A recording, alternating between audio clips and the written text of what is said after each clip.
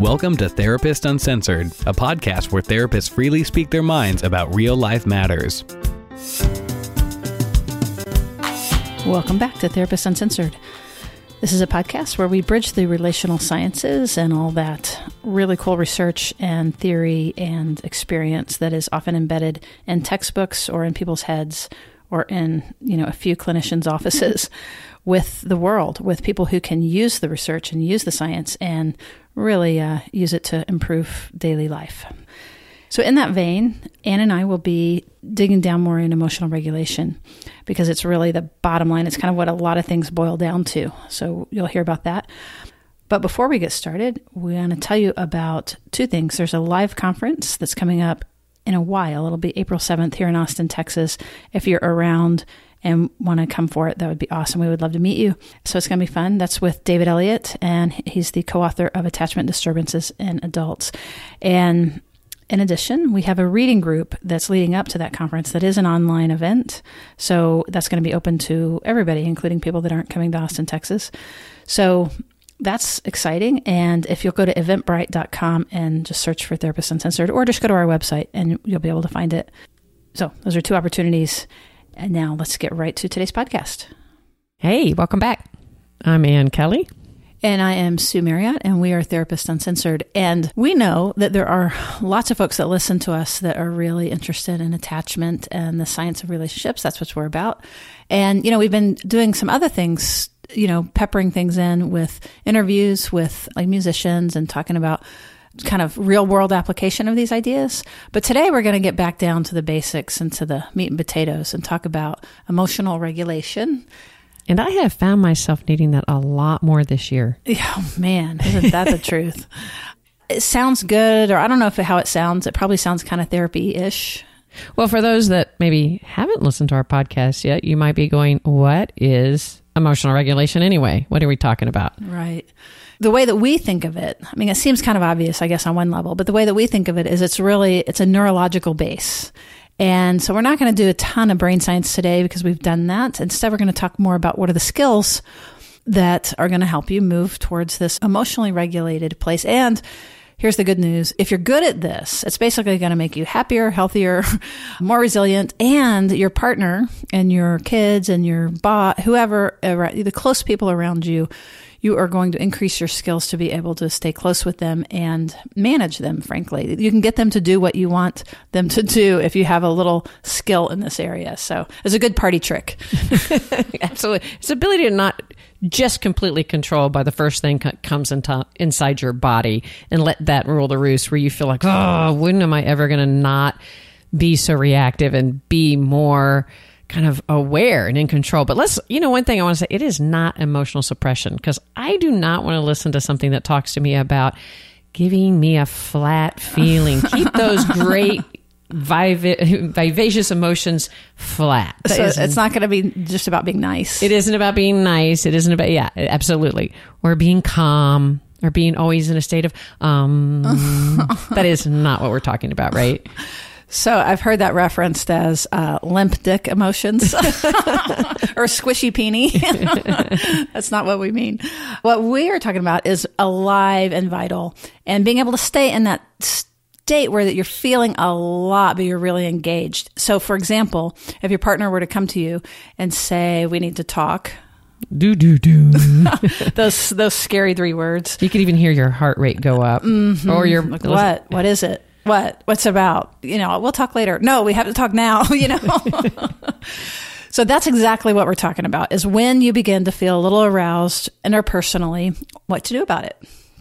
Part of how you can tell that this might be a good thing to learn more about is if you are somebody who tends to stonewall, or if you have somebody close to you that stonewalls. And can you explain what stonewalling is, Anne? Stonewalling is, I am going to punish you by refusing to address what it is you're asking me to talk about. You might not think about it as consciously punishing, but what ends up happening is you're upset at somebody, and instead of actually addressing it, you just withdraw. You just cut them off from conversation. Right. And I'm pretty sure it's not an active punishment, but it is, some people it feels very punishing. Yes, definitely. and maddening. And that's when you start banging on the turtle shell and all that stuff. But the stonewalling is really, it's actually about being flooded. And that you're so flooded with emotion, you basically cut them off. And so you get the 30,000 mile stare. And, Elvis has left the building.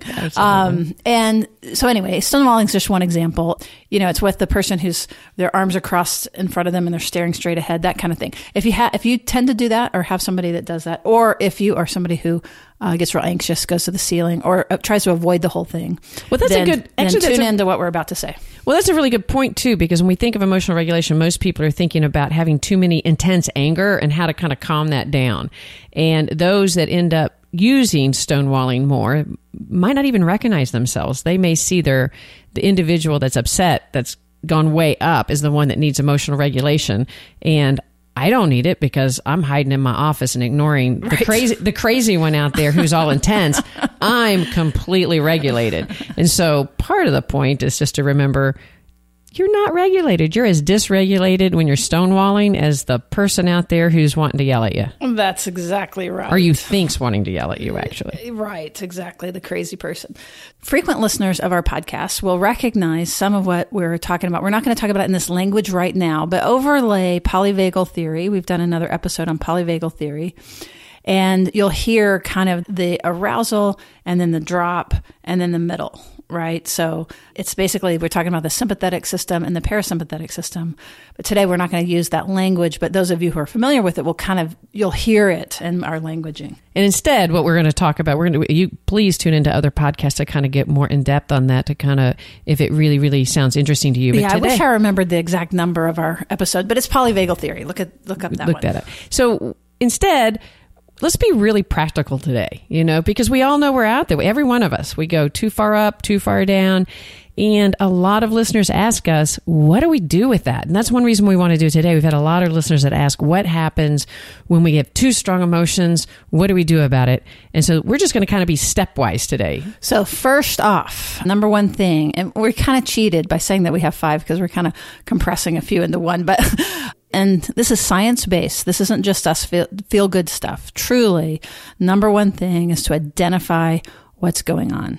And both inside yourself and inside of others is to be able to be curious and notice and pay attention to and name what it is you're actually feeling. And that's not as easy as one thinks, actually.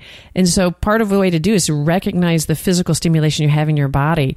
If all of a sudden you feel really intense, where is it? Is it in your stomach? And one way to do is put your hand on where you're feeling the intensity, and to recognize that you're having some intensity. Is it coming from your stomach, your heart? And recognize what it is. That's right. Therapists are trained actually to use this information to more deeply understand what's going on between us and our patients. So it's a really good thing for everybody to do, because then you'll be able to, it's basically like a foreign language. And the more that we're able to identify it, it's going to help our management. But also we're going to link, people will really appreciate this. Some of you is that that's harder. Like you said, Ann, it's harder than it sounds. And so we're going to link a whole bunch of adult emotion feeling charts. No lie. It's really good. It's more than anger, sad, right? Right. So check that out in the show notes for sure. But let's move on to the second one. So first we're going to identify what it is. Both we want to do that in ourselves and in other people. And then this is a really important one that often gets skipped, is to accept it, belly up to the counter there. And it's like, this is what it is. That's so important, because we so frequently don't do that, and we jump into action before the acceptance. I think this is almost the most important one. And that is, let's just say the feeling is anxious. And instead of even recognizing that you're anxious, you typically move into action. You withdraw, you run, you do whatever it is you avoid. And if you can stop and go, I am so anxious, and feel it in your body and accept it. Be okay with it. It's not always easy to accept it, because what we generally do is, this intensity I shouldn't have. So now I need to move on the world and act to stop this feeling. And the amazing part of just being able to go, okay, this is what I'm feeling. It's amazingly calming. That's right. So it's a pause. A visual I have with it is like, we see a feeling go by, and imagine it's like a little kid, and then we put our hands on its cheeks. It's like, it's okay. Like, this is what it is. And it's just like a touch. And then we let go. And then which takes us to our third one, which is that we are going to soothe or deal with or have. Which leads us to our third one, which is where we actually respond. Respond by, okay, now I know I'm angry or I know I'm anxious. And so responding would be going inside, like thinking first about yourself, feeling first in yourself, rather than moving into action on the world. Right. And then we call this response, not as opposed to reaction. Right. And this is where it's kind of, there's a saying that you have a feeling and you either deal or reel, and we want to deal. This is where we're dealing with it. And most of this is still internal. These first 3 steps are internal. And that is like where we make a conscious, deliberate, mindful decision about how we want to proceed. That's the power you were talking about in the very beginning. Man, right? That is power with all... When you do not... all capital letters and bubble letters. Think about the people you admire in the world. Oftentimes, it is the key of that is the most appealing. Because when you feel somebody that can actually slow down and respond rather than react, you can really feel the substance in them. And so the reaction is act on the world. Respond may be, okay, I need to soothe myself. I'm really, really anxious. Or actually for me, it's like I'm really, really irritable. Okay, I'm really irritable. I need to really respond to that first. Exactly. That's right. And, this is where it comes in that, like, no matter what you're feeling, even if it's something that's very painful or uncomfortable for you or anything like that, that's where it's, recognizing that it's temporary, that you can handle it, that, a feeling, if you think of it like a wave, and, you have the beginning of it. And a lot of times we like run down the wave, we run away from it because it's really scary. We think it's panic. We think it's a tsunami, but it's actually, feelings are just, they're like waves. And if you stay with it and just keep feeling it, it'll rise typically. And then on its own, it will crest and fall, or it'll transform, or it'll change. So recognizing that it's temporary, that you can handle it, and that it'll move. Some action steps on that to help you is in the moment, go, wait a minute, I'm so mad, but can I handle being mad? Right? And then stop and go, okay, I can not only handle this, think about it's temporary. In 6 hours, am I going to be as mad as I am right now? And if you can almost visualize yourself 6 minutes, 6 hours, 6 days, 6 months ahead, for 1 minute, that's distancing you from the reactivity and helping you respond and go, wait, this is really temporary. And you might even recognize that the intensity of the emotion that very second actually is very transient. And that's a great technique. Yeah. And another one, and some of this is pulled from the DBT world, and we'll put that link in the show notes too. But that is dialectical behavioral therapy, which is often used with people that have a high difficulty regulating their own emotions. That's right. So if we want to even break this down just a little bit further, because this is the main one that is the most meaty of them, I think, is kind of what to do about it. So here's if you can visualize a little chart. On one hand, we were saying it's so complex and we want to do the nuance of exactly what we're feeling. But on the other hand, we want to go on the other side too. It's like, nope, let's just be simple. Anger, sadness, anxiety. And with each one, they have a really different neural set, and it's going to give you an impulse. Each one will give you an impulse of what to do. And what we want to encourage you to do on this one where we're saying to respond is to begin to think about moving to the opposite action. Yeah, because the opposite, your first instinct is often a survival instinct, which is a reaction. Right. So let's say we're angry. For angry, our first instinct is usually attack. It's to go forward. It's to say, you in the world are making me feel this horrible, so I'm going to tell you all about it. And I'm going to attack. And I'm going to attack through screaming, yelling. So what should you do instead? Slamming a door. Right. That can feel really good sometimes. Yes, absolutely. So if you think about it, that's my first instinct, and I know that's a survival instinct, to respond and not react, I would try to do just the opposite. Instead of attack, I thought, okay, I need to hold. I need to contain. I love that word. And it doesn't have to be forever. We're not saying don't talk about your feelings. Yeah, we're not putting a sock in your mouth. Absolutely. But if your instinct is to attack, that's probably just the opposite of what you need to do. I feel like going and telling my husband, blah, blah, blah. I'm telling my mom, blah, blah, blah. Or my wife, instead I'm going to go, okay, I want to go do that so bad. But instead, I'm not going to do that. I'm going to hold myself and I'm going to, that tactic we walked around the block, but I'm not going to act on the first instinct for at least 5 minutes, I guess. Yeah. And in SAD, we tend to want to withdraw. And again, it's a whole neural net. This is science-based, right? But we pull in typically. And so as Anne is saying, the first instinct is to do that. Is to withdraw, go within oneself. Right. That's right.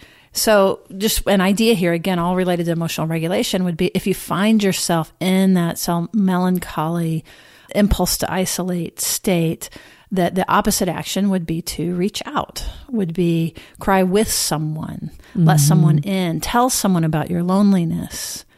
It's the opposite action. And let them help you, because sometimes because your instinct so much is to withdraw, you might have to tell a friend, I am so sad, I don't want to see you, but I probably should.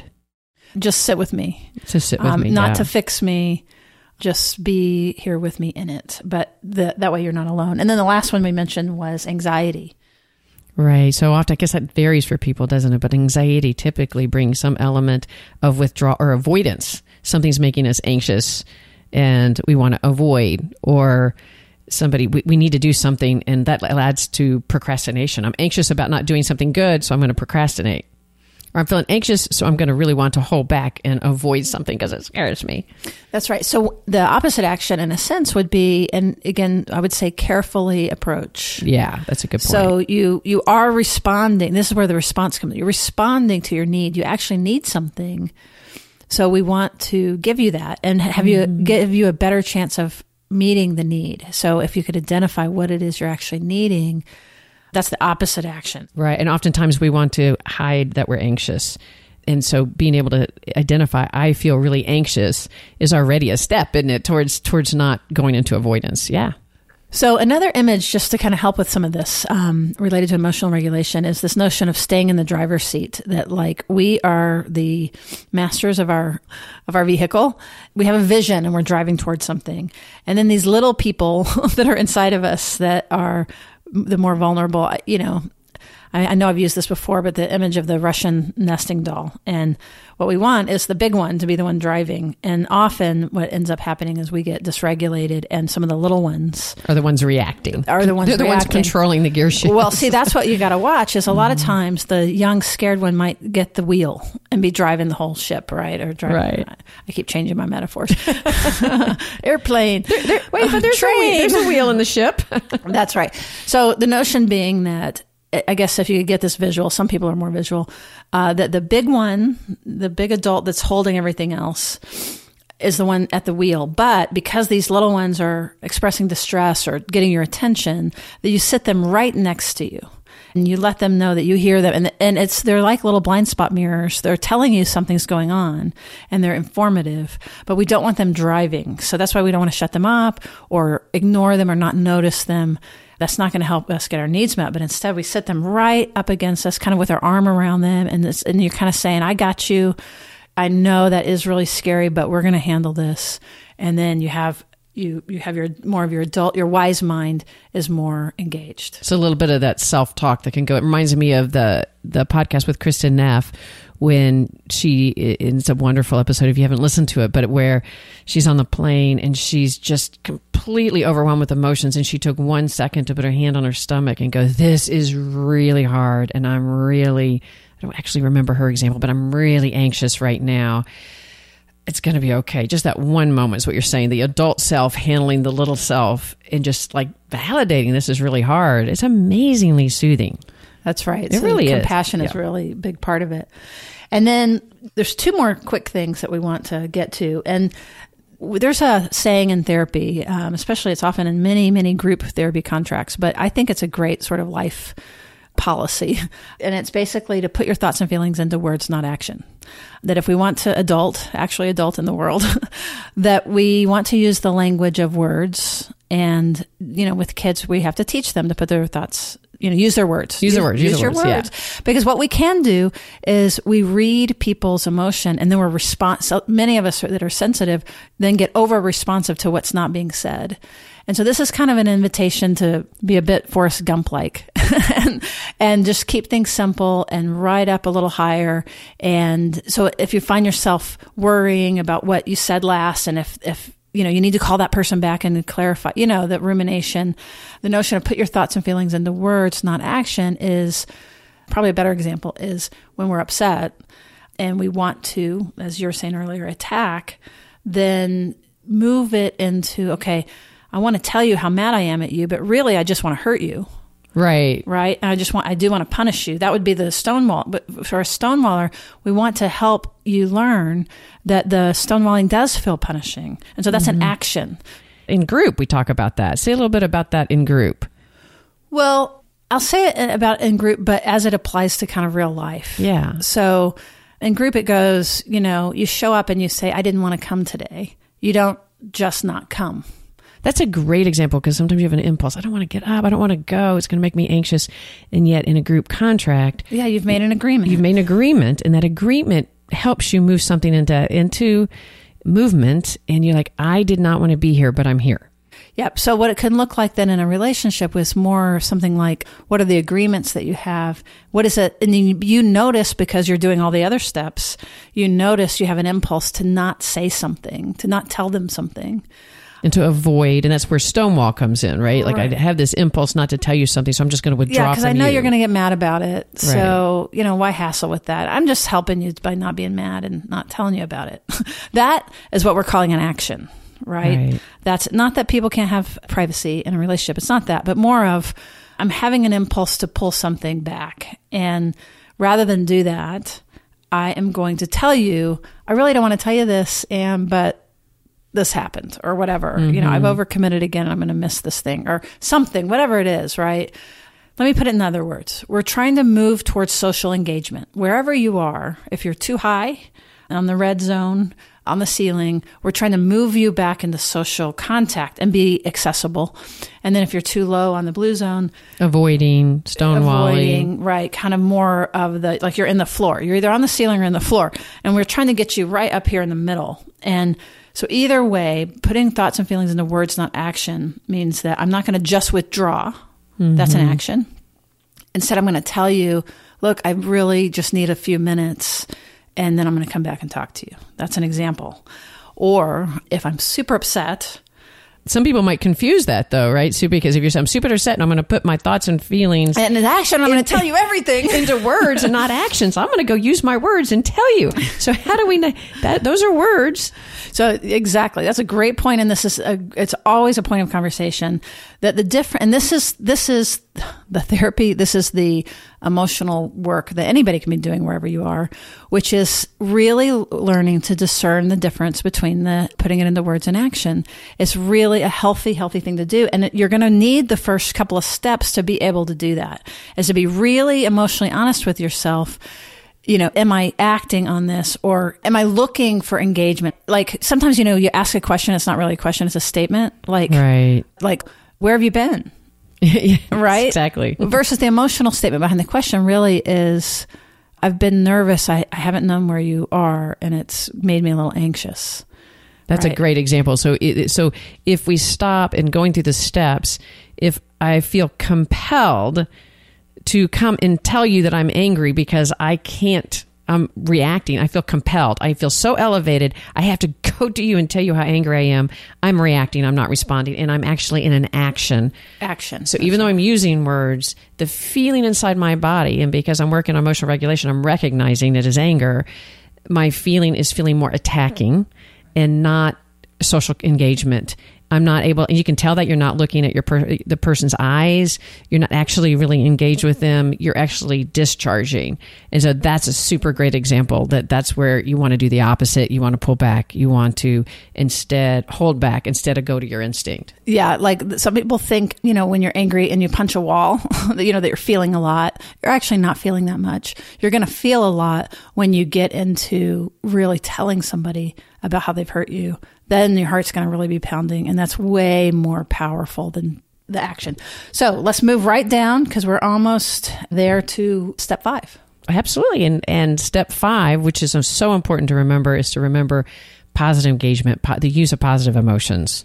That's right. Because some people get really freaked out about being able to have pride or being able to celebrate or to be in reverie. Mm-hmm.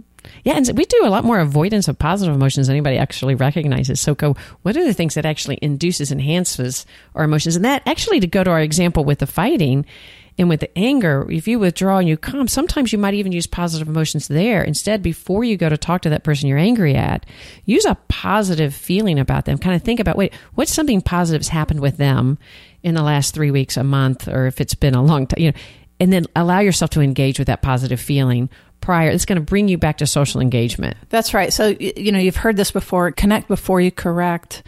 And, there's other ways to say it, but the notion being that we get heart-centered first, and the positive engagement is for sure. Like, there's a technique. We started the podcast talking about the relational dread of we have to talk. And there's this notion, what we want to do is not hit the back of the person's brain, because that will just make them defensive. And then we're not going to get what we want. So it's not just to be nice or because your partner is emotionally developmentally disabled. Although you might feel at the moment. Right. Instead, it's actually more that we want to amplify the positive and really recognize and feel our love and our connection, and then add whatever the problem is. And the reason for that isn't just to be, again, it's not because they're weak. It's because it's the most effective form of communication. And so one of it is we're using positive in the sense of, in that moment, when you're feeling dysregulated, to try to use positive to kind of bring you back into the center. And then there's the humor. Yeah. And humor. Oh, that's great. Yeah, the humor. I remember in couples therapy training I did years and years and years ago, they advised you to encourage a couple who's totally dysregulated to get up and go stand in the bathtub to have the discussion. And just the very act that they're having to do something changes their state. Slightly ridiculous together, they're already laughing about doing it. So it's really kind of a wonderful use. But it's also amplifying positive just in general, to remember we need to engage, because we tend to scan for negative and risk and threat. So we want to remember that we need to scan for what are the positive engagements that bring us positive emotions, and really amplify that, whether it's exercise, sleep, engaging in positive things. That needs to be a daily diet. And we really missed out on that a lot. Yeah, that's really true, because we always see the one B out of all the A's, Absolutely. Our brains are just... Or we think our happiness is going to get that to-do list done, and we focus on that with the people in our lives rather than the positive amplifying. So can't stress that enough. So I know for those listeners that have been around for a while, you're going to hear this as a relatively repeated theme, but it's because it's a really, really, really big deal. And learning these skills is going to help you all across the board. So thank you very much for listening. We've got a lot more coming at you, and we really encourage you to please share this with someone that you think could benefit, and we'll see you around the bend. Therapist Uncensored is Ann Kelly and Sue Marriott. This podcast is edited by Jack Anderson.